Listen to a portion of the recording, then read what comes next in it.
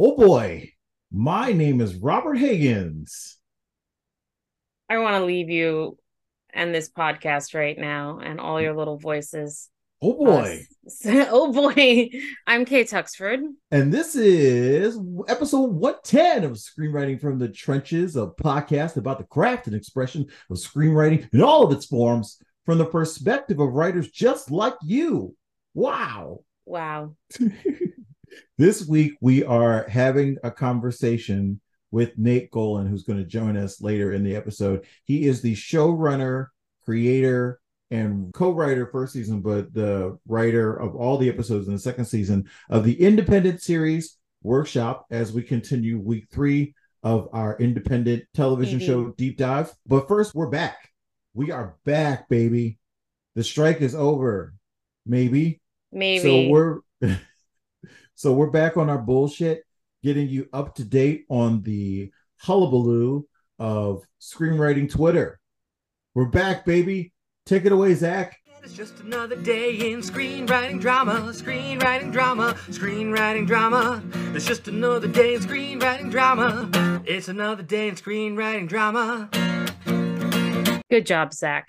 Excellent job, Zach. Hold on. Yes. Okay. Zach always does a great job every week. We love Every Zach week. for that. Zach's performance, perfect, ready to go every week. Yeah. On the other hand, me, Yeah, on the other hand. Yeah, I flip around. We both flip around. We're flip floppers. That's true. We are a pair of flip flops. So here's the haps, kids. The strike is maybe is it over? No, I don't know. We don't know. It has not been ratified. The terms have Right. not been, because just like the Writers Guild, if you've been following at home, folks, they reach a deal that the guild thinks their members are going to approve.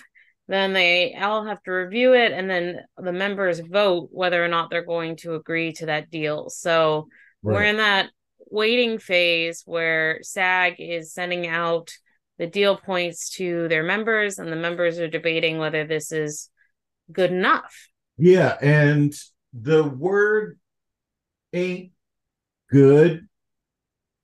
People are upset. I have friends who are voting no and have Yeah. Yeah, uh I think the attitude is we've striked so long and worked so hard, and this is so important because of AI that it's worth it to hold out for the most goodest bestest deal, or whatever they're calling it, the final last best good deal or something. It's worth it holding out, because if there's any AI loopholes, they will be exploited, right? We well, know that.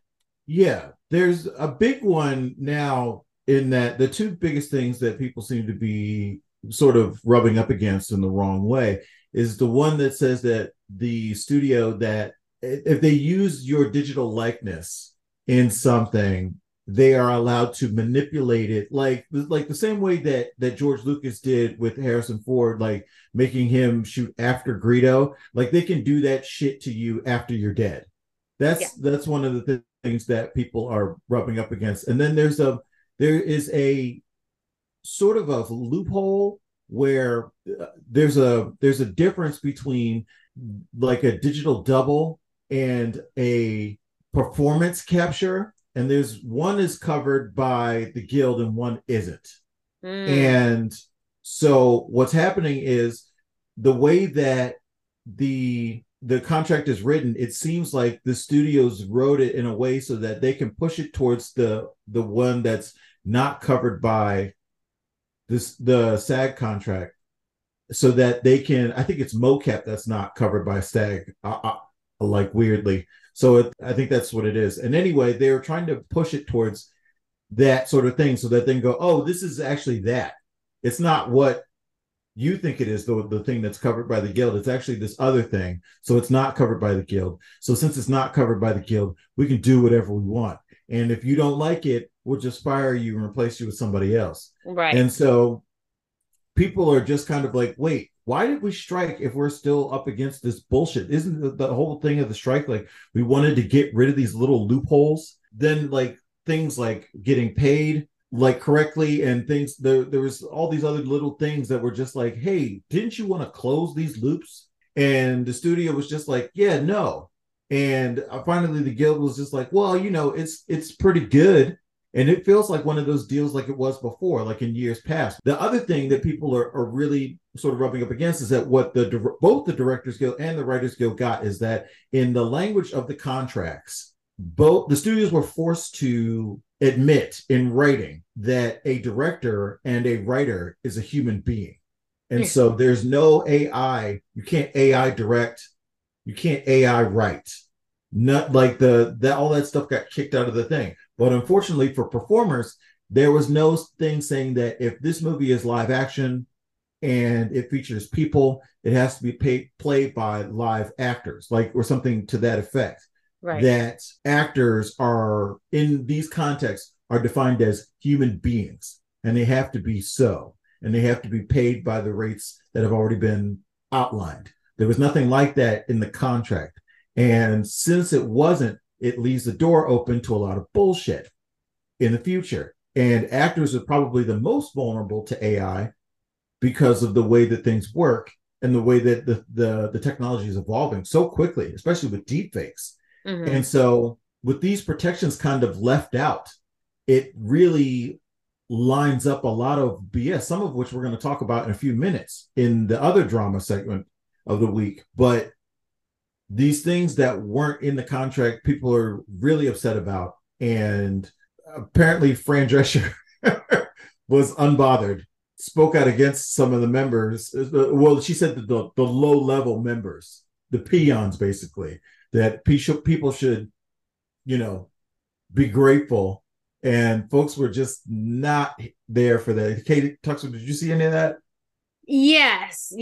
And I think, it's ironic because we had the same sort of pushback in all the other guilds and strikes, which is just like, yeah, if you're at the top, you're not feeling your paychecks arrive on time, and right. And you can be litigious like Scarlett Johansson and sue anyone who deep fakes you. But if you're a up and coming or middle class actor, you don't, number one, you need that paycheck on time. And number two, you don't have a whole team of lawyers to go after people. You're reliant on union protections and union going after these people for you. So it's a really nice privilege Fran has, and other actors who, can take care of some of these things themselves. But it's a union for a reason, which means protecting the most vulnerable people in the union. And it's a real mistake on her part to not realize that's her duty. Right. I mean, even at the top, there's a level of fuckery. Lots of notable stories over the years. Keanu Reeves refused to allow them to keep his likeness when they scanned him for The Matrix. Jet Li famously was fired from the project. He was supposed to play Seraph in The Matrix Revolutions and The Matrix Reloaded. And he was the director's first choice. But when they wanted to scan him, he was like, you do realize that as a martial artist, this is my moves are my intellectual property. The way that I perform is my intellectual property. I built my career, and it's not unfathomable to think that way in terms of martial arts. That's what they do. They have signature moves. Jean-Claude Van Damme's been doing the same jumping roundhouse kick for the last 30 years. You know what I mean? Like, that's his move. That's his signature. Jet Li, same thing. His styles, his technique, the way he moves, like all that stuff is intellectual property to that actor. And the idea that you would be able to duplicate that, what does that do for me? You know what I mean? That if you have my stuff, then you can just put me in things that I don't want, or make me do things that I don't want to do, or pervert like my stands, my movements, and do something that I don't approve of. You know what I mean? Like that kind of stuff.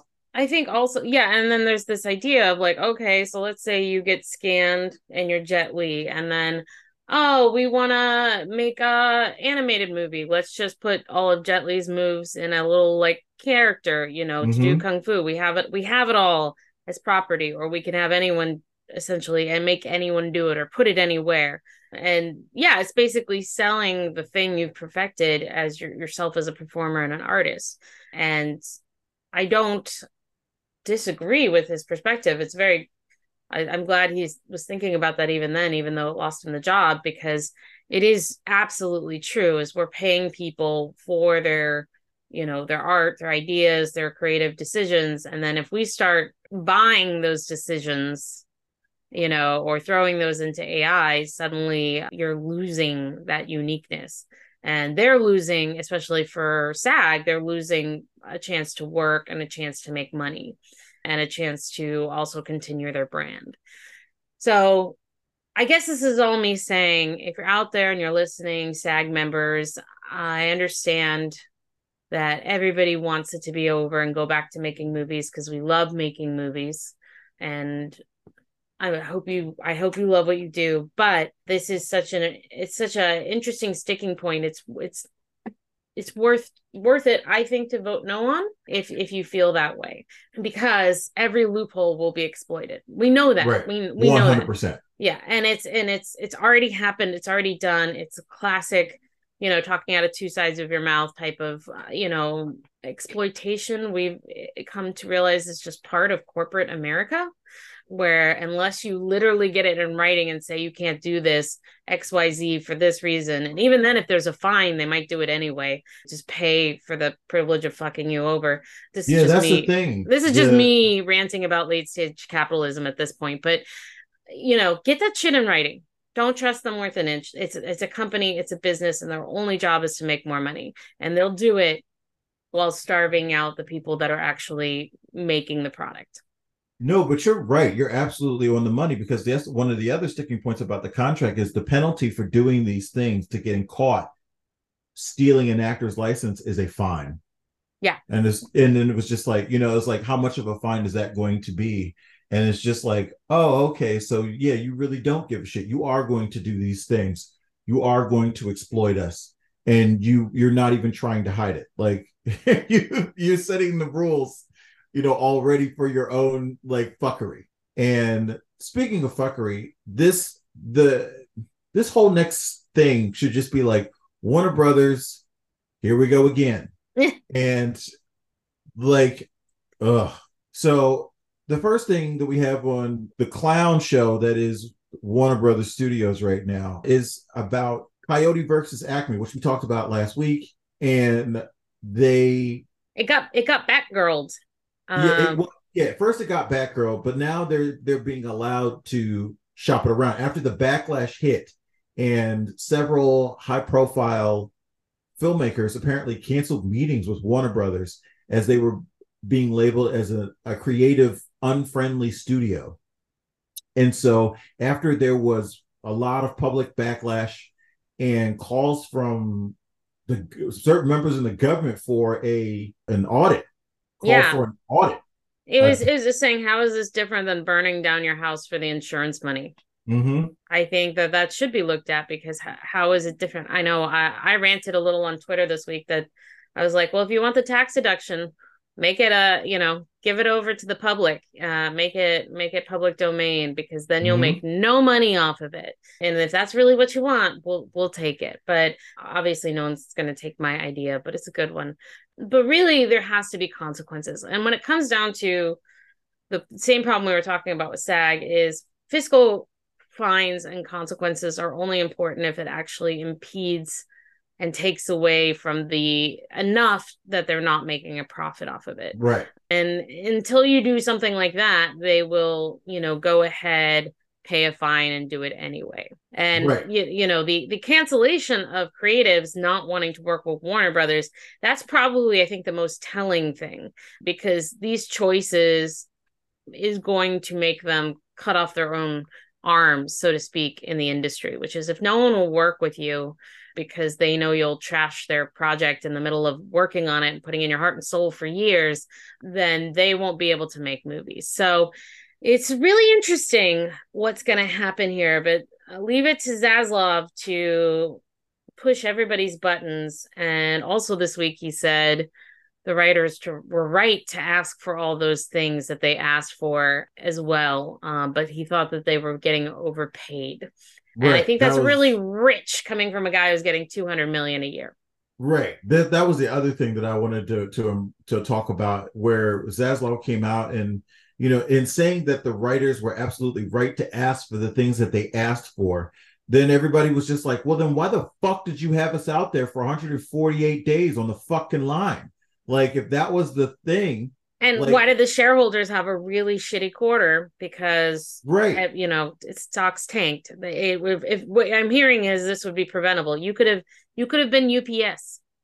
Right, exactly. So you just could have like done the thing. You knew that they were in the right, but you chose to let people stay out of work, hundreds of thousands of people out of work. Yeah. Because you were being a dick. And wow. Just wow. I'm like, who are you talking to? Do you even hear the words that are coming out of your mouth before you say? He can't hear because he's wearing his denim jacket up to his ears and it's blocking it. While he wears denim on denim. But speaking of AI, you also are noting the Edith Piaf movie. Yeah, they're apparently the Warner Brothers music group again.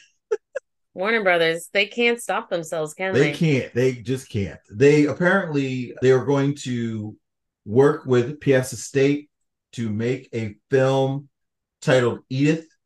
It's supposed to be a 90-minute film that will use AI to recreate Edith's voice and likeness to narrate this movie about her life. And this is what people are talking about. This is the kind of shit that they're literally talking about, putting words in a dead woman's mouth. Yeah, absolutely. And wow. And it's usually when it comes to biopics and things like that, they usually have some actor who comes in and really brings like a texture and a dimension. But we're really looking at they're going to just kind of that's the thing, because they do render her from what they have. Yeah. There was a movie made called La Vie en Rose starring Marion Cotillard a few years back. It was 2007.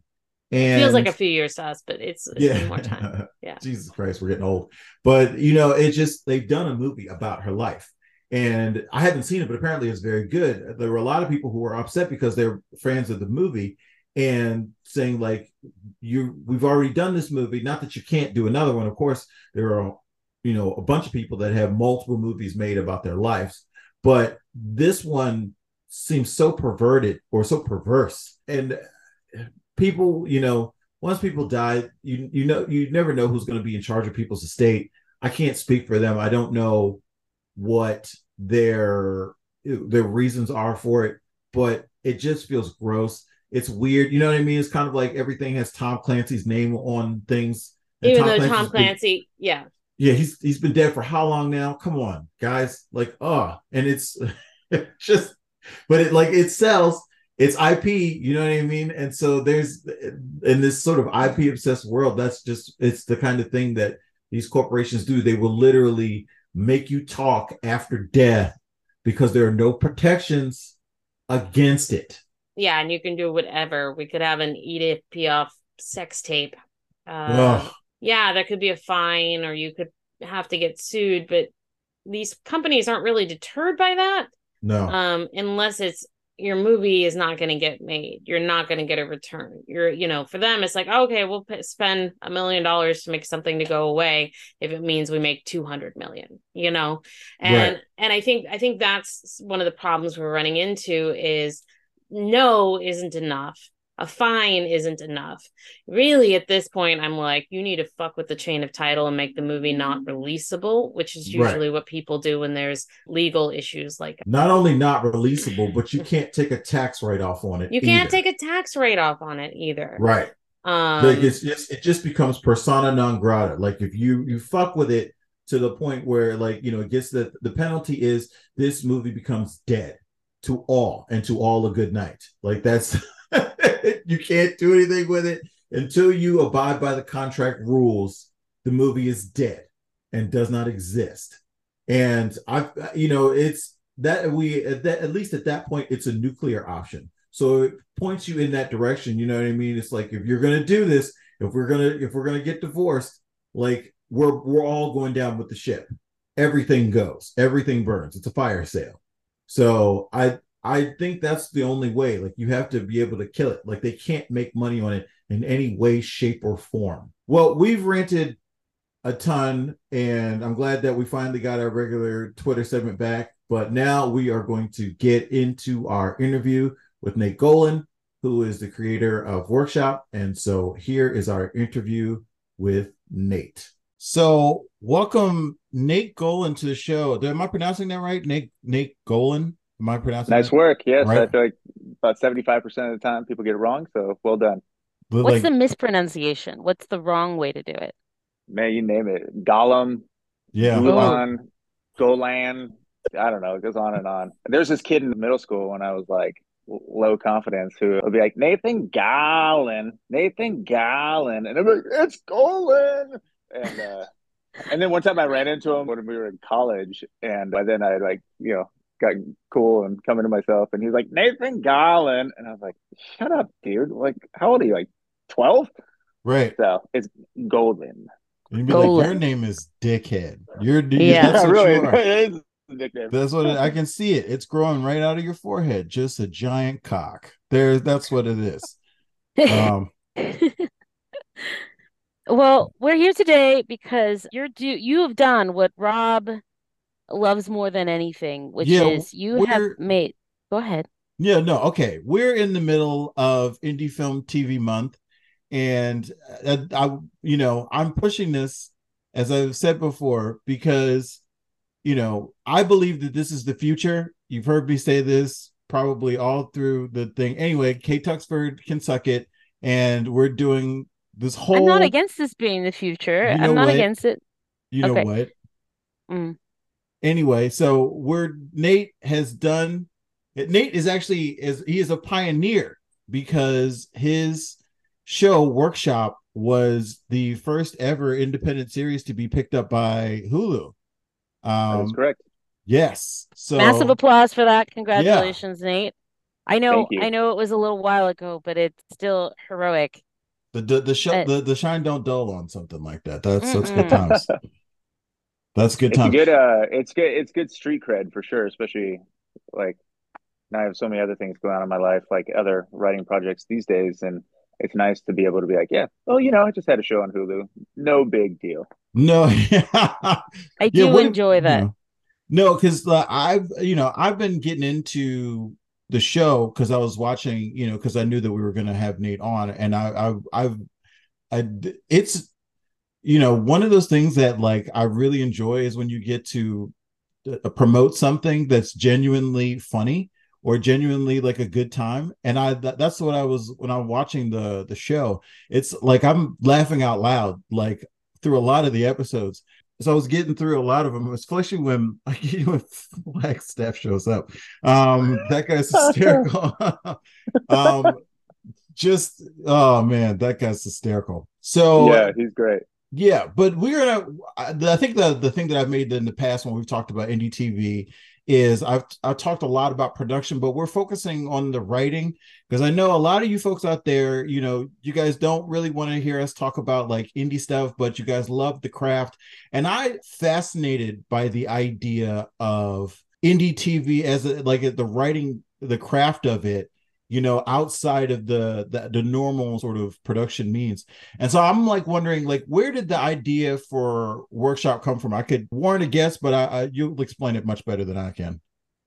Yeah, sure. So I came out here to be an actor, and it was minimally successful for me the first like year or two that I was out here. And so I was paying money to go to these casting director workshops, which they're still around, but they were like really a thing at the time where you would pay money to go into like a classroom setting with a casting director or maybe their associate or assistant or whatever.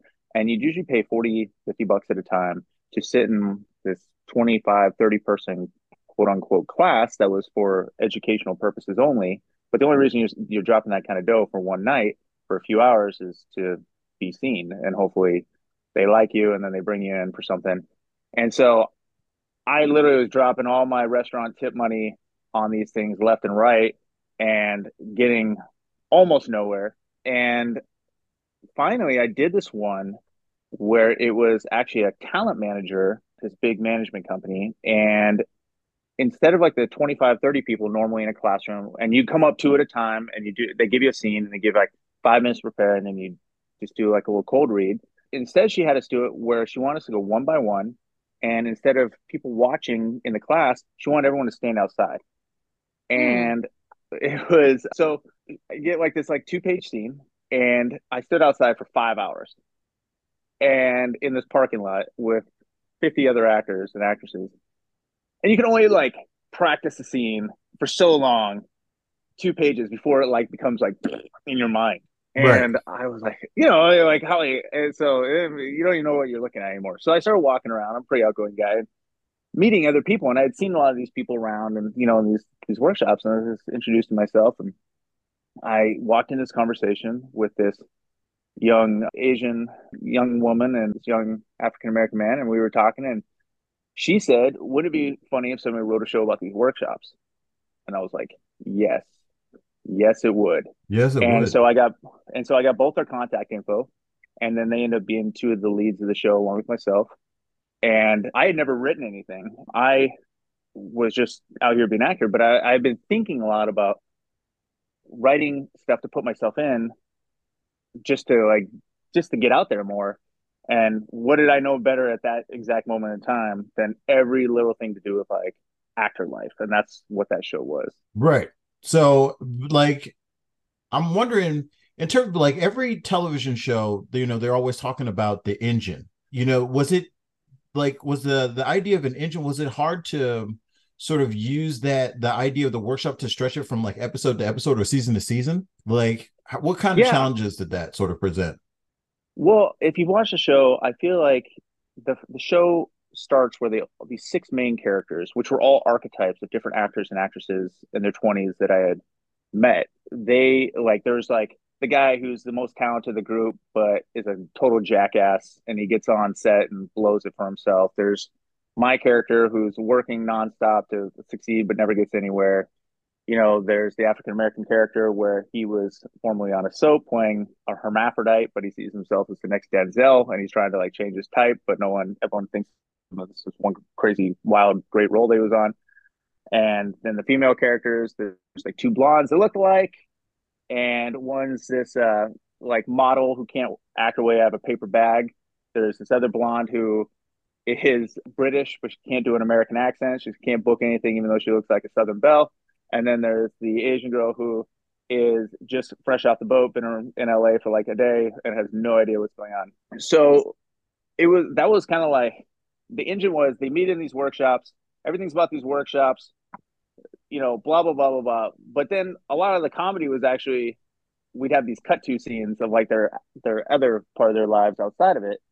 And it just like, you can only do so much about the workshops. And so starting like episode 6 of season 1, it starts being more and more the daily stuff, the side jobs, the auditions, the other stuff, like the dating, the blah, blah, blah, whatever it was. And it kind of like morphed into more about like that kind of show, even though Right. the idea was at the beginning, it was like about these workshops. But I think that's like par for the course for TV shows as they kind of expand is, once we get the workshop, then we're like, well, who are these people we've been watching? What have they been doing? Reservation Dogs, Rob and I were talking about that last week, where by season 3, sometimes the lead character is not even in it. And Sure. they're like, let's just explore this other character and what they've been doing. And, I think once people are like loving the premise and the show, they'll go with you. They'll be like, yeah, I want to know that too.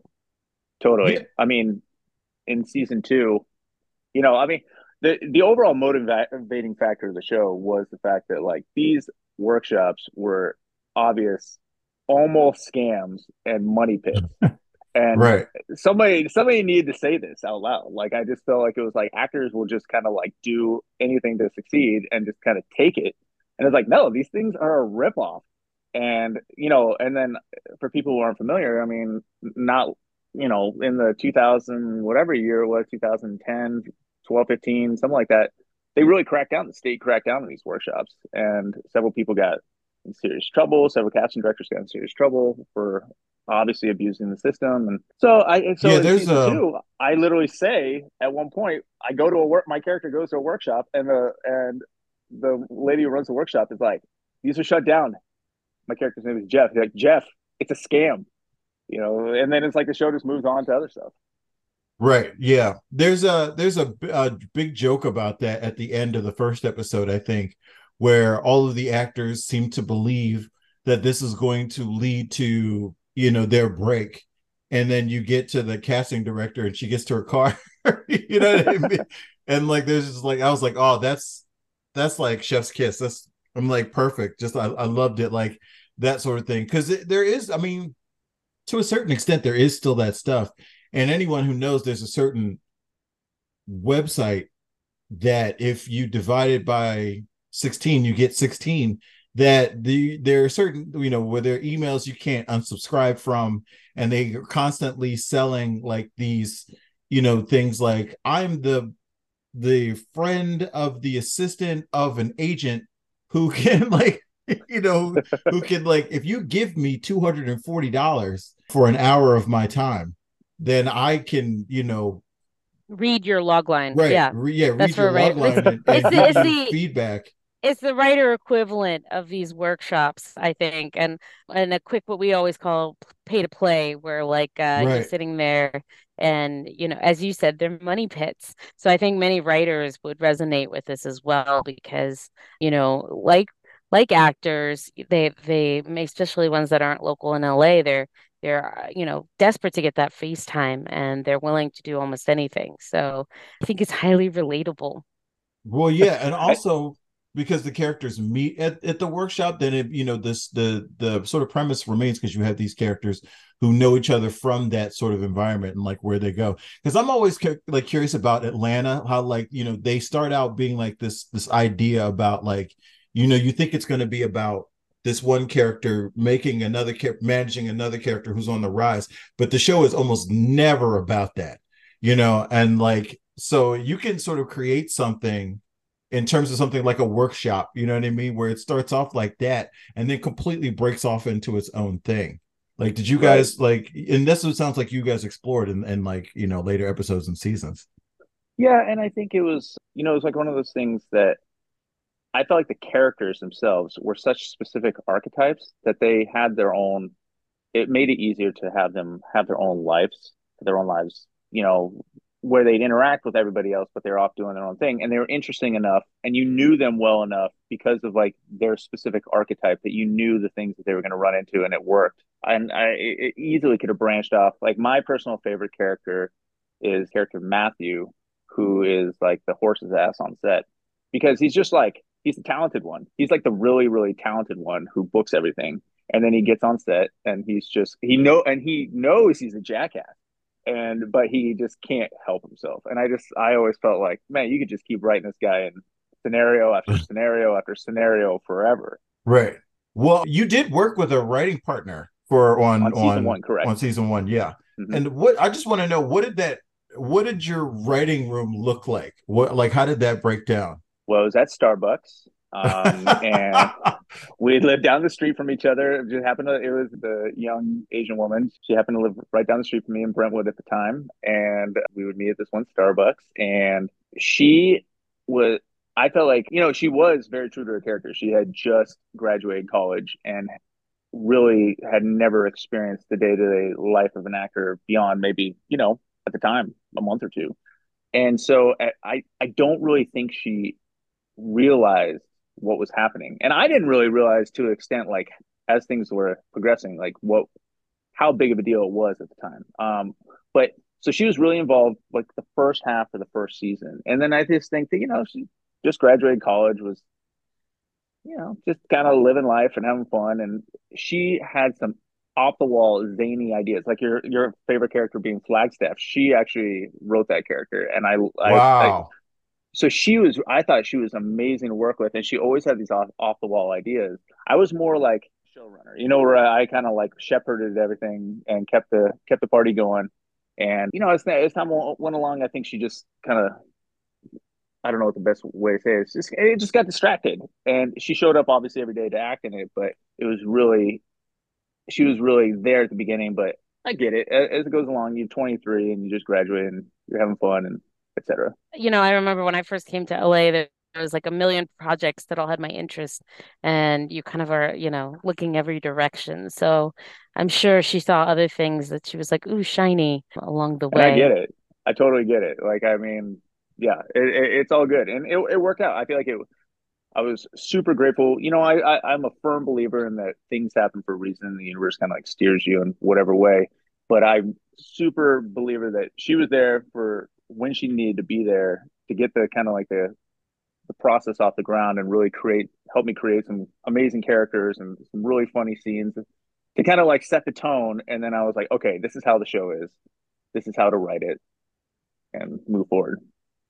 So you guys didn't like whiteboard because you guys are in a Starbucks, but did you have like a document, or did you have like a philosophy on terms of like what the episode should be like, or the structure of the episode? No, we kind of like, That's I think the awesome. other part of it, I'd never written anything. You know what I mean? So it was kind of like we were just kind of like figuring it out as we went. We wrote this first episode, and it was a short form episode, like 6-7 minutes long. We wrote it, and we had already talked about who we wanted to cast, and she brought in, like, her friend was the guy who played Matthew, my favorite character, and I brought in almost the rest of the cast from just people I've met at workshops, and I had kind of like written a lot of these characters with specific people in mind. We did a table read for the first episode. It played really well. Got, like, we were like, okay, this is funny. Like, this is really funny. And then as it went along, I knew for my own, of course at the time I was still trying to be an actor. So I had kind of like built out through the season was like, what's my character's arc? And in season one, he never books anything. He finally books a commercial. It ends up being this like national commercial that plays ad nauseum where he's a giant beaver, and it's so embarrassing for him. It's like this, like the hugest opportunity ever, like in his mind, it's like this Right. big opportunity to be seen. And then he's playing like a giant beaver. And then like by season two, it's like, he's like made a bunch of money because it just plays endlessly. But then like anytime he's ever noticed in public, like the beaver, and he's like, so I knew for Money's ruined. It's myself, beaver money. Yeah. Yeah. it's all that beaver money, baby. So I knew where the character was going to go. But beyond that, I guess we had kind of like had some idea of like where it was going to go. Like we knew the two blondes were going to eventually compete for some sort of project together, since they were the same type and they see each other in auditions. But beyond that, I wish I could say that I had it all blocked out and structured and but that would be a lie. But I think that's part of what's nice about these character-based like situation comedies. Like, since you know them so well, you can just spring and go, this is the episode where this is this particular casting call. This is the episode where something funny happens in LA. Like, it is like that recipe for a classic sitcom, we've all grown up with and know. So I'm going to argue, you're like, I didn't know structure, but you kind of have been watching this diet of structure your whole life. Yeah, Sure. that's sort of what when I don't know. I was watching the new Frasier recently, and I'm watching this show, and it's done in the same old style of Frasier, but I wish it wasn't. You know what I mean? Like I wanted them to bring Frasier into, like, the first episode is up online. I'll put a link to it in the show notes. But I'm watching it, and as I'm watching it, it's got like the full laugh track, which in 2023 feels cringe. Right. It Yep. feels so cringe. And I'm just like, this show doesn't need this. Like, we don't need to like adhere to this thing. Like, I think that's what one of the things that about independent television is. I feel like there is a inherent structure to comedy and sitcoms that we are all familiar with because we were raised on them.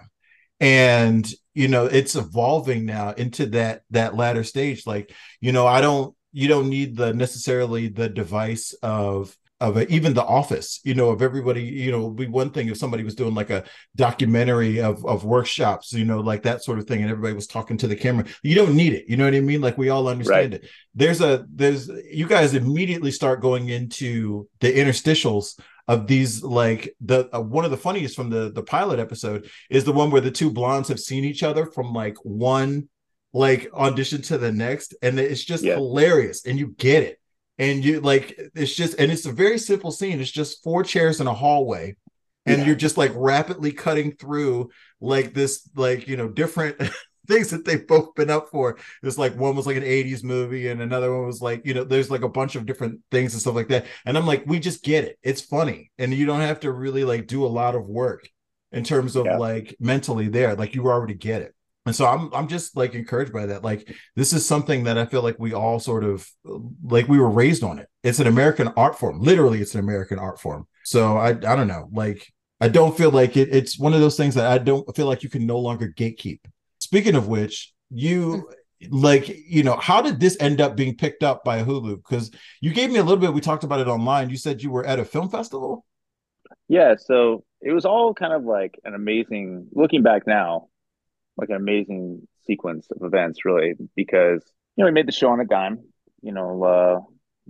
Kimberly Legg, that's the co-creator in season one. She and I just kind of split the costs, but the costs were little to none, beyond like props you had to get, and we just scrounged our way through locations and et cetera, et cetera. And early on, the one thing I had going for it was that the African American character, his name is Philip Jean Marie, he had been on this now defunct, what do you call it, soap opera called Passions.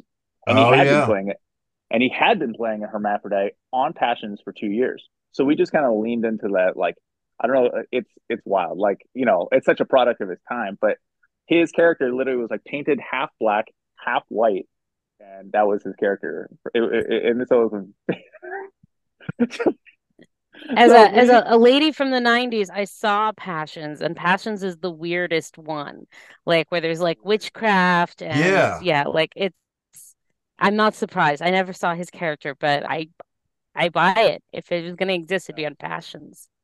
So we were lucky in the fact that that was kind of like the thing that got the show off the ground as far as just getting attention was he had small but very devoted fan base. Like soap opera fans, they are very passionate. And we started getting write-ups early on from the show. Somehow they found it, and like soap opera blogs, etc., they had found it, and there started being write-ups. And then there was like more and more write-ups. And then this other industry blog that had a lot more eyeballs, somehow they saw it, and then they gave it a really favorable write-up. And then we started getting just people talking about on YouTube, like recording videos, like talking about watching workshop. And it was just kind of happening. And I tried to lean into as much as possible, reach out to everyone, thank you so much. Everyone who was talking about it. And then I got asked to speak.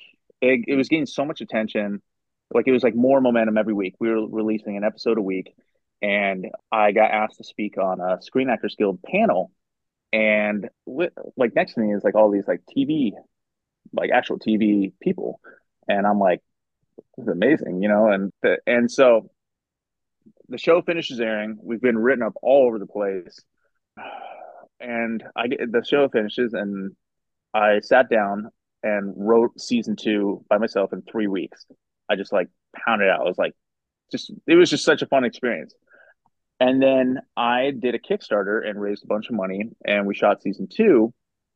And then we had taken kind of like the stuff that people, positive and negative. One thing that people didn't like was we did this kind of like shaky cam, off the seat at times, kind of like, not like people looking at camera, but just kind of like the zooms, the shaky cam.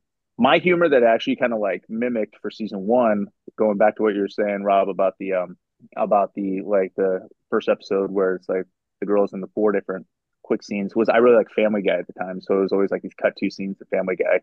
So that was kind of like the humor. And so we were renting cameras in season 1. The cinematographer, he got his own nice camera in season 2. Season 2 is like this super glossy product. And we were able to get a few kind of like recognizable names to do co-star and guest star roles, like Don Stark, who was Donna's dad in That 70s Show. He has like a 4-5 episode guest star in season 2. And then like Josh Myers, who's also in That 70s Show. He took over, he's Seth Meyers' brother. Anyways, he did an episode for us and just like stuff like that. And I got invited when we were done with it to preview the first episode before it was going to air anywhere at the Anaheim International Film Festival. And we put together like a 10-minute episode and brought it to there. And then there was a bunch of reps walking around, and essentially somebody was like, wow, this is a great show. Let me connect you with someone. Well, the person I got connected to was a person that I had sat next to on the panel at the Screen Actors Guild, and he had a connection to Hulu. They saw it, and they're like, great, if you can turn this into a half-hour show, we really like it, we'd be interested. So we just kind of tweaked it, turned it into half-hour episodes, and then next thing I knew, Hulu was Wow. was our show. It was our show for season 2. It was really a wild experience.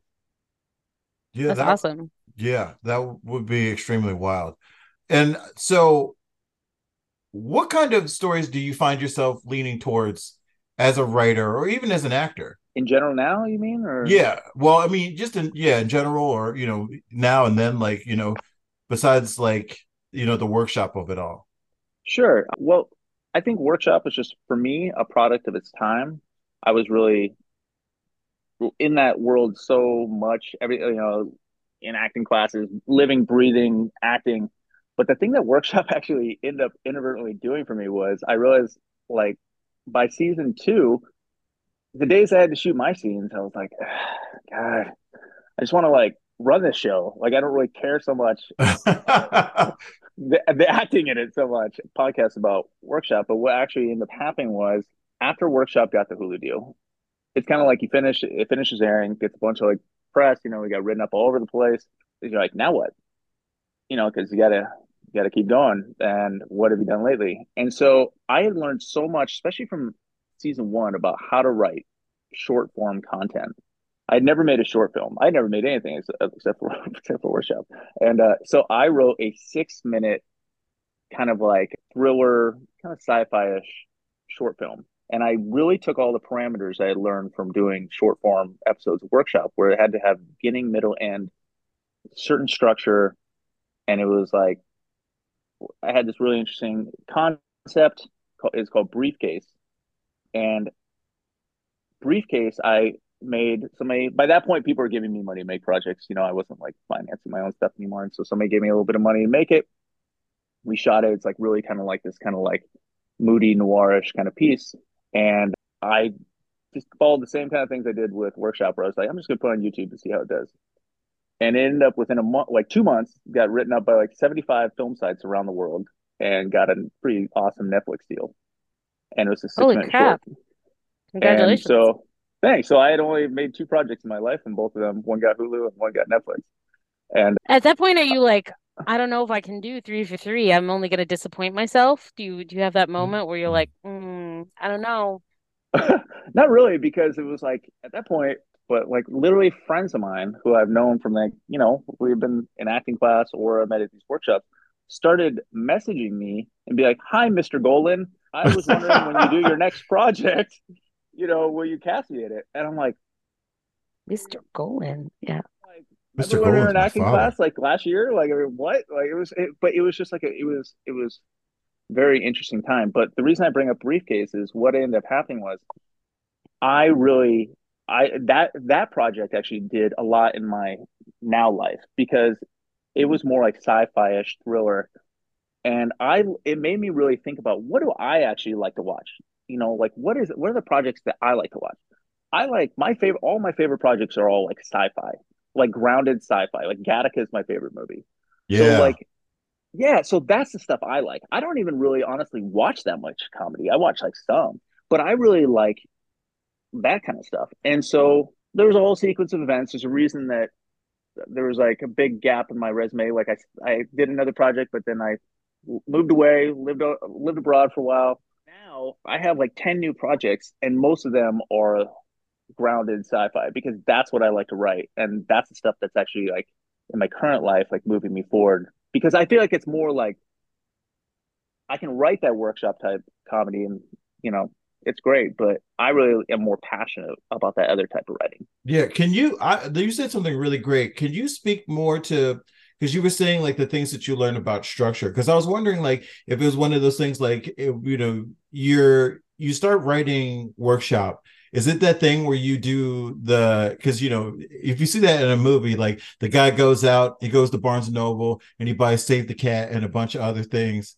and so it gets like a stack of books and starts like, reading and writing, that sort of thing. Like what lessons about structure did you take from writing 2 seasons of television? I think it was just really about how to tie in stories. You know, I feel like a lot of times, like one of the things I'll always notice when I watch anything is like loose ends where they just Yep. don't Mm. tie in a loose end. And I'm like, why didn't you bring that story back in some way? Like you like have some scene that like is interesting and that just never goes anywhere. Like to me, that's like fundamental. Is if you're bringing something up, then it needs to have some sort of like conclusion, or you know, at least brought up at least in some sort of, if it's a comedy, and maybe at least like a cut to scene where it's like you just kind of like, oh yeah, a callback to that, you know, funny kind of like Yeah, scene. like maybe it's a red So herring, but like in a comedy, you're kind of like it's kind of what Shane Black says, and I know we've talked about it before, Rob, but set up some payoffs. Like if Yeah. you start telling us about it, especially for a comedy, we're gonna wait for that payoff and that like shoe to drop. And when it doesn't happen, you're like, yeah, Well, like just the waiting. intro, yeah, because the introduction, like again, of Flagstaff as a character is such a it like you set him up in the previous episode where it's just like this it's a runner. You know, you're going back and forth to Caitlin, I think is the character of Caitlin, and you're yep, going back, and she has the runner of her being stuck next to this guy in the corralling area for these actors and stuff like that on this commercial that she's doing where she's doing extra work, and going back and forth and her listening to this guy saying this really awful shit, and then you literally pay, and then you pay it off the next episode where it's like you're like, you remember that guy that like you think like, and the character is talking, like her roommate is talking to her, and he's like, no, tell them about the guy. And then this whole like it takes on a whole new context. There's this like constant setups and payoffs in the show. And so like I think that's one of the things that really goes for it. And even like the things within the character, like the one character who is British and she can't do an American accent, and there's like setups and payoffs on like different things, and she'll get certain things, and then like hearing her read like lines where she's supposed to be from Texas, and like, Oh, of all the American accents. it's Okay. so funny.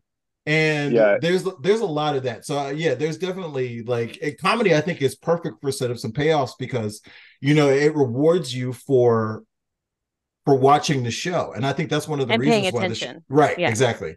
And I think that's one of the reasons why Workshop was so successful and is so successful in its execution, because you as you're watching, like these jokes are coming back and being built upon each other, not just scene by scene, but also episode by episode. I was gonna say, I think also what works in Workshop so well is because it feels true. Like I've been a script reader for many years, and I get a lot of people who aren't in Hollywood writing the Hollywood story, and it lacks that kind of scathing, sometimes self-deprecation that feels real. I was thinking of like shows like The Other Two or episodes, where you get that like insider actor life. Obviously, Barry has a slant on it too, where all those things you're like, Right. ooh, you kind of you feel it. You yeah. feel these people and their pain and their desire, so strong of a desire to succeed. And I think that just kind of like elevates it again when you know your characters really well, especially for a comedy like this, because then you get all those wonderful funny reactions. But anyway, that was my pontificating. We're here for Nate. So But I was you know, yeah. it's really funny now that you mentioned, like when I wrote that show, you know, of course it was just, I was living it and it was just funny to me. And there's so many ridiculous moments going on in day-to-day life, you know, like everyone has a side job and you're just trying to like grind through life. And, 100%. you know, when I was making season one, no one wants to watch a show about actors trying to make it.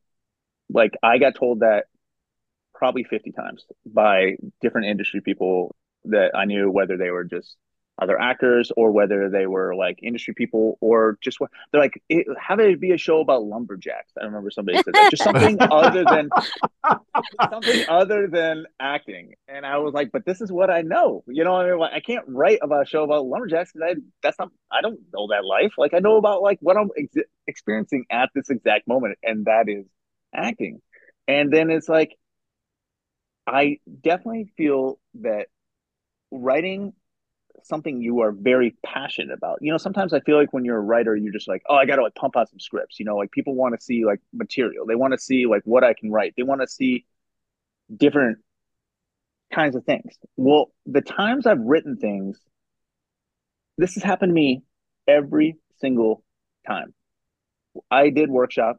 Oh, no one wants to watch a show about actors. Okay, I got the first ever deal for an independent show ever. Okay. And then it was like, oh, no one wants to watch short films anymore. Okay, well, I made one Mm. short film and I got a Netflix deal that made me more money than that Hulu deal. Okay. Oh, so then after I did another show right after that, and I, through a breakup with this girl I've been dating for a long time, I moved away and I lived in Japan. And I came back from living in Japan and I wrote a book. I was just like, I just needed to write something. And somebody wrote me and said, no one wants to read a book about you living in Japan unless you're like a Shaolin monk or something. And I was like, thinking to myself, I was like, F you. This is like my experience. This is like what I'm passionate about. This thing happened to me. So I wrote the book and I published it. And then it blew up for like an indie, like self-published book. I sold a fuckload of copies and it was just optioned for the last few years. I mean, and it's like when you write things that you're passionate about, it finds a way. And when you're writing things just to fill a gap in your life or fill like what you think other people want to read, it it doesn't do that. Right. Yeah, I ran into this trap with many writers where they're saying, "I'm writing this next one to sell," Right. and I hear that phrase. They're like, "Yeah, this next one I'm gonna write one." Just this is like I always say it's like year two in the business, like as a writer in LA. They tell me this, and then the one they say I'm gonna write to sell, they spend forever working on it. They are never very passionate about it, and I've never seen someone say I'm gonna write one to sell that they actually sell because people can Right. spot that phoniness about it. They can feel that lack of passion. It does come through your words. Or those Even if inauthenticity, like there's it's it lacks inauthentic. those, Yeah. yeah, those details of like, there the settings of even in like the indie production of it, but just like four chairs in a hallway, you can feel the authenticity of that experience of people who know what that's like to be looking across at a bunch of girls who all look exactly the same, and like that sort of like that feeling of not being special, it just Mm-hmm. like, well, you're kind of peg that somebody wants to put in a hole, and just like that kind of thing. Or even just like the idea of an actor's corral, you know what I mean? That's something that you never see when people are talking about it, like that area that they stick to, like the extras, like, here, go over here so the stars don't have to look at you during the Yeah. commercial, like that kind of stuff. Oh yeah, That's background actors never get to hang out with never the lead and supporting actors. Yeah. Not No, at no, no, all. no. right, There's I've like a exactly. had lot. There's like a totem pole of the yes. hierarchy, and the background are treated below the ground, like they're not Right. even like on the totem. Sometimes, yeah, sometimes they get their own crafty table. They can't even touch the regular crafty table. I don't know Yep. if you've been on one of those sets where like I'm like, sorry, you're at the pizza and water table. Yeah. These M&Ms are for like the supporting actors. 100%. Yeah. Yeah. So here's a question. Having done all of those things, would you make another indie television show if you had something that, like even if it was like a grounded sci-fi thing or something, or anything that you felt passionate enough about, would you attempt it again? Okay, I'm on. I feel two ways about this. Okay. So going back to like that early time after that short film, I made another indie series, and by this point, I had a lot of street cred. Obviously, right? I was two for two, so a lot of people signed on to be a part of it. I had like a whole bunch of like working TV stars playing guest star roles in it. I had big time casting director cast it and who had seen Workshop and loved Workshop, wanted to be a part of it. And I felt like by the time that one came out, which was we released it 2 years after Workshop got the Hulu deal, the landscape was already changing where it didn't seem like it just had the opportunities to even grow Workshop had. Like Workshop, I felt like was in the sweet spot where it's just like you weren't getting inundated nonstop with everyone's like things that they were filming of like of themselves or whatever. Would I do it again? I would do it again if I had guaranteed distribution ahead of time. If I knew where it was going to go, if there was already somebody interested in the show ahead of time, then yes. I think otherwise, I just don't. I don't know. I think that like I had mentioned this to our mutual connection, Cindy.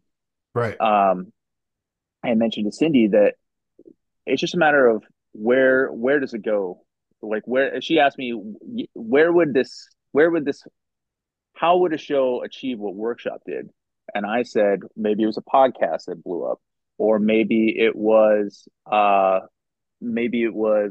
some sort of like TikTok short form series that just caught fire, something like that. I Kind of think like the Poly that Couple. I don't know what that is. Well, they blew up on YouTube. They're part of the like they started this little thing where it was just this poly couple, and they were just filming themselves on TikTok, and they had their own community, and then it just sort of blew up, and then they spread to Instagram and now YouTube. And it started out as this very like bare bones shot vertically, and then it just sort of switched to the horizontal. You can tell he went Yeah. legit. They switched. Somebody was like, "Hey, yeah." Right. And so, the production value went up and everything, you could tell it was just shot, it wasn't shot on a phone.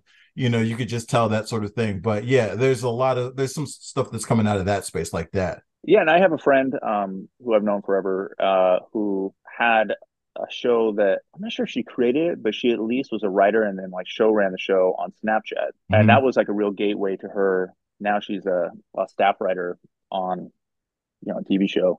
But that was like her gateway, kind of like how Workshop was for me. It was really that was her gateway to moving forward. She then got into one of these prestigious, studio, what do you call it, like programs, and then Oh, the got the fellowships, staff writing yeah. job. The fellowships, correct. And so all that came from really, I think, getting that Snapchat gig to start off with, which is obviously short form. So I think of course, there's always going to be ways. I think if you're really good or you just have something unique, something that people haven't seen before and people get excited about, and it's so hard. Like y'all were saying, it's like you cannot predict success. You cannot predict like, oh, I'm going to make this and it's going to sell. That's not how it works. You don't know what's going to gravitate. You're not supposed to write a show about actors trying to make it. But then it does well anyways. And so Right. you just don't know. But if you're making stuff and it's good and it's just has whatever it is that people gravitate to, I don't see why anything can't really make it. Well, I think it's time for our signature 2 questions, Kate Tuxford. Rob It's and that I time. ask all of our guests this. So you are among the elite upper crust of the podcast now. The Rob usually asks the first question. Do you Yeah, want to? I'm interested in the answer for the second question, but I'm gonna ask the first question this week. So, Nate, you've been talking, and it seems like you grew. You started out as an actor, but now you consider yourself a writer. So do you like writing, Nate? Do you do you like writing as a process? Yes, in fact, I watched this.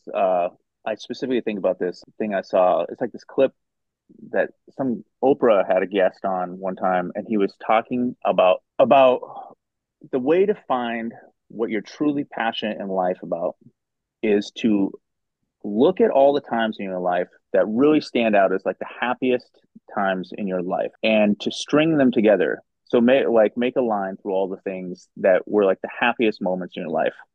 And for me, the happiest moments of my life are writing and making projects, not just the successful ones, not just Workshop, not just Briefcase, not just whatever. Like anytime I'm immersed in writing a project, whether it be a book, whether it be a feature film, whether it be a pilot for a series, whatever it is, I can literally look back and string a line through, and those are the highlights of my life, honestly. So yes, I like writing a lot. And acting does not play a part in any of that. It's just writing, producing, directing. In fact, I was at a thing a few weeks ago and I was talking to a young guy who was trying to be an actor. And we were on a conversation just like this about and I told him, and I had never thought of it until I was having this conversation with this guy, that the happiest moment I've ever had was on the show, the third show. One day I was directing it. I directed it. I wrote and directed it and produced it. But I was directing it one day and I had written the character for myself, but I had realized, forget acting. So I cast somebody else. And this guy who I cast as the main guy was doing the scene. And I remember I had this moment where I just looked around and I was like, man, I am happy. like truly happy. Like that, and that is like my goal in life, to always find that happiness. So yes. That makes sense. I always tell people, I'm like, either you get on set and you're like, I'm home. And when you get off set, you're like, how can I get back on set again? Or some writers are like, I get on set and they're like, no, this is too overwhelming. I don't like it. But it sounds like you go in there, you breathe that sacred air and you're like, another, Yes. and you could keep going, which I totally love. I also love being on set. I think Rob does too, but I'm not going to speak for you, Rob. Well, that's my entire life. I spent trying to get back, like, the whole thing. As much as I love writing, and I do love it, but I love it. I tell stories to bring them to life. I don't write just to write. Like that's Right. sort of, one of those things. I want to see because that's, I think that steps back into something we were talking about earlier, where, it's about, write something like, oh, I'm just going to write it to sell. But I don't write anything that I don't want to watch. You know what I mean? Like it's a movie or a project or a television show, something that I would like be a 100,000% devoted fan of, like week to week, like what's gonna happen. You know what I mean? If that's where I'm at. And so, but in order to do that, you got to shoot it. So, that's pretty much the only place where I make sense as a human being. That's cool. That's So, cool. question 2, and this one is very divisive. Are you an outliner when you write, or do you write by the seat of your pants? So are you an outliner or a pantser? I used to be pantser, and now I'm like a loose outliner. I have just felt, I mean, I have a very specific, I know exactly what I want at this point, as far as like what I need to do to achieve my ultimate goals. And that has to do with like, I'm in talks to direct a feature film, sci-fi feature film that I wrote. And then I have like a bigger one, another grounded bigger one after that. And then I have my big projects that I'm like really passionate about. But to get there, to be running those, or at least highly, producing those, whatever, I have to like take these steps. So I found, as I've written more and more and more and more, that especially for features, the loose outlining really helps me. I'm like, I'll just sit down, and usually I can do it in like a day. I have this idea, and I'll be like, I'll just sit down in one day and just be like, okay, this is gonna happen, and this is gonna happen, this is gonna happen, and then like, here's the end. Like it always has a beginning and an end. Whereas, I mean, I guess with like that short film Briefcase, I knew exactly what I wanted with that. But yeah, loose outliner. Mm. I heard outline, Rob. Yeah, I'm gonna give this one to you, K Tuxford. Like, I feel like Rob is our you, resident pantser, by the way. We try not to Okay. give away who's on what team, but you're Okay. on my team, Nate. Nice. yeah, I'm I gonna don't think give there's you a right this or one. wrong way. I just think that's just what I do. We do. That's why we bring it up. Like We get it's about not half and half of the guests. So you're right. There is no right or wrong way, but right. we both feel passionately about our ways. So I always welcome to Team Outline, Nate. Thank you. Thank you. Thanks for joining us. Well, let's move on to what are we rating, watching, consuming. I'm still watching season 2 of Supernatural, because I don't know. I shouldn't be taking, I mean, I should be taking so much of my time, but I'm enjoying season 2. But I've been doing more reading and writing this week, because for a project that I'm not ready to talk about. But I also fixed a big section of the Chicago movie. I went back, I had written this entire section, and then I was like, that's not going to work, because I was thinking about it in terms of like, knowing that you have that deadline, I think helps me write. So I had to, I went back and checked it, even though that the Chicago movie is currently on hold until probably March. So I went do that, and then Nate, what about you? What are you working on? What are you watching? What are you writing? Whatever you want to share. Okay. Well, this last week or two, I actually went on a Paul Verhoeven directed film kick and watched oh RoboCop, which I hadn't seen in Nice. forever. yes, RoboCop is so amazing. Like I it had is. actually only seen it once, and so it was so incredibly awesome. It And then really I is. made my wife and my in-laws watch Total Recall. Uh, I love Total Recall so much. Awkward. So watched Total Recall, and then I watched this movie that was recommended to me by someone who follows me on Twitter. I had mentioned at one point a few months ago, I tweeted something about how one of my favorite sci-fi movies of recent times is Upgrade. I don't know if you guys have seen Upgrade. Yes, I've seen it. And so I I have really like not. Upgrade. Oh, And so I think it's a Blumhouse film, right? Yes, it is. It's a Lee Winnell movie. He also Yeah, did, after that, he did The Invisible Man. yeah, of course, which oh, the is new one with also, Elizabeth Moss. Okay, so I Yeah. saw that one. Okay. yeah, so same director. And which is honestly like the kind of like career track for myself I would like to have. Like I feel like that's really, I look at him and that's what I would like. So then I got recommended this other movie called The Endless, which Oh, I'm sorry. Yeah, I know those guys. They did The Endless is like the sequel, isn't it? They have one that was like the first, the time called loop one. Resolution. Yes, yes, I've seen both of those. They're great. Yeah, so I never heard of him. Some guy recommended it, and so I watched The Endless a few nights ago and really liked that.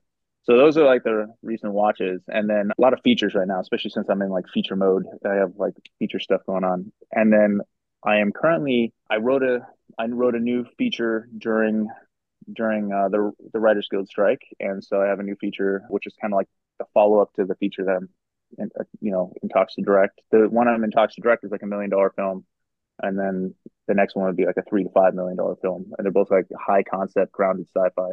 And then I'm getting paid to write. I just got attached to paid to write something that's like challenging for me, and it kind of goes back to like that. It's kind of like has that like workshop kind of comedy, even though it's like ends up being a darker subject. Is I'm getting paid to write about a real person and a real company that rose and then fell. The guy's like a very well known super character. So I'm getting based off a popular podcast that I got attached to write. Nice.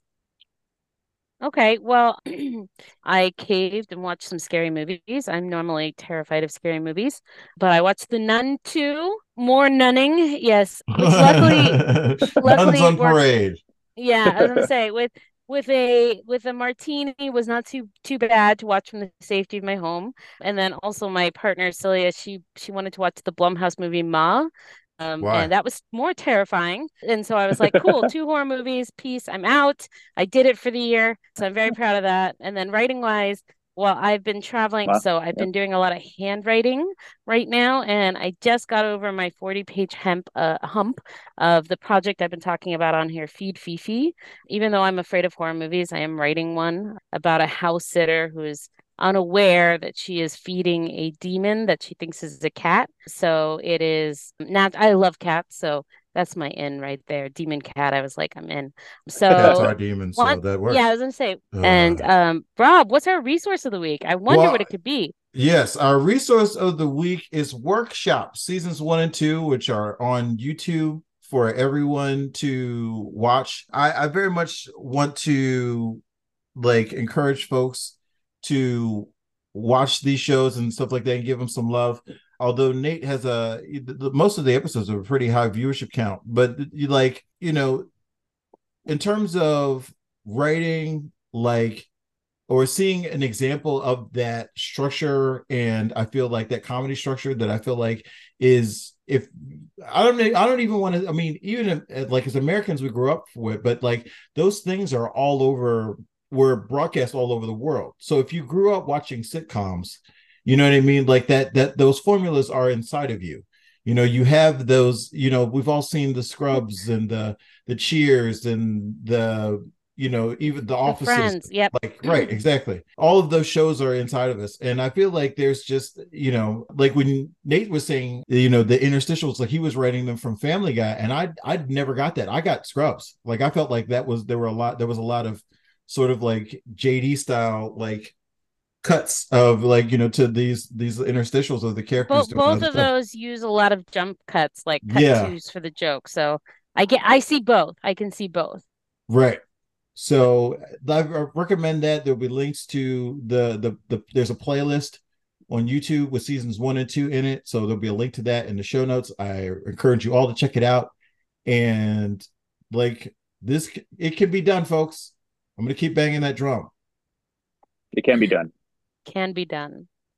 And that is our show. Screenwriting from the Trenches can currently be found on Amazon, Anchor, Apple, Google, iHeartRadio, Spotify podcasts, as well as KevinLMartin.com. Our screenwriting Twitter drama theme song was written by Zach Morrison and used with his permission. And hey, we'd appreciate it if you liked us or rated us 5 stars on whatever platform that you patronize. YK Tuxford. Algorithms. For questions that we can and will answer in the show, please email us at rob@bmofo.net. You can also find us on Twitter. I am at Bespectacled Mofo. Nate, what are you on the Twitters? Nate, Nate, Golan, Golon. And that's the All same right. everywhere. Okay. Yep. And I am at K_Tux. And Zach is at Zach Morrison 18, and these things, as well as my YouTube channel, where we on the Cinema Challenge series teach you how to make a movie for $1,000, have all launched and are all linked in the show notes. Thanks so much for listening. We hope that you will continue to do so. Now, stop procrastinating. Those pages aren't going to write themselves. Nate, thanks so much for coming on the Boom. show and talking about Workshop and being a part of Indie TV Month. It was a pleasure.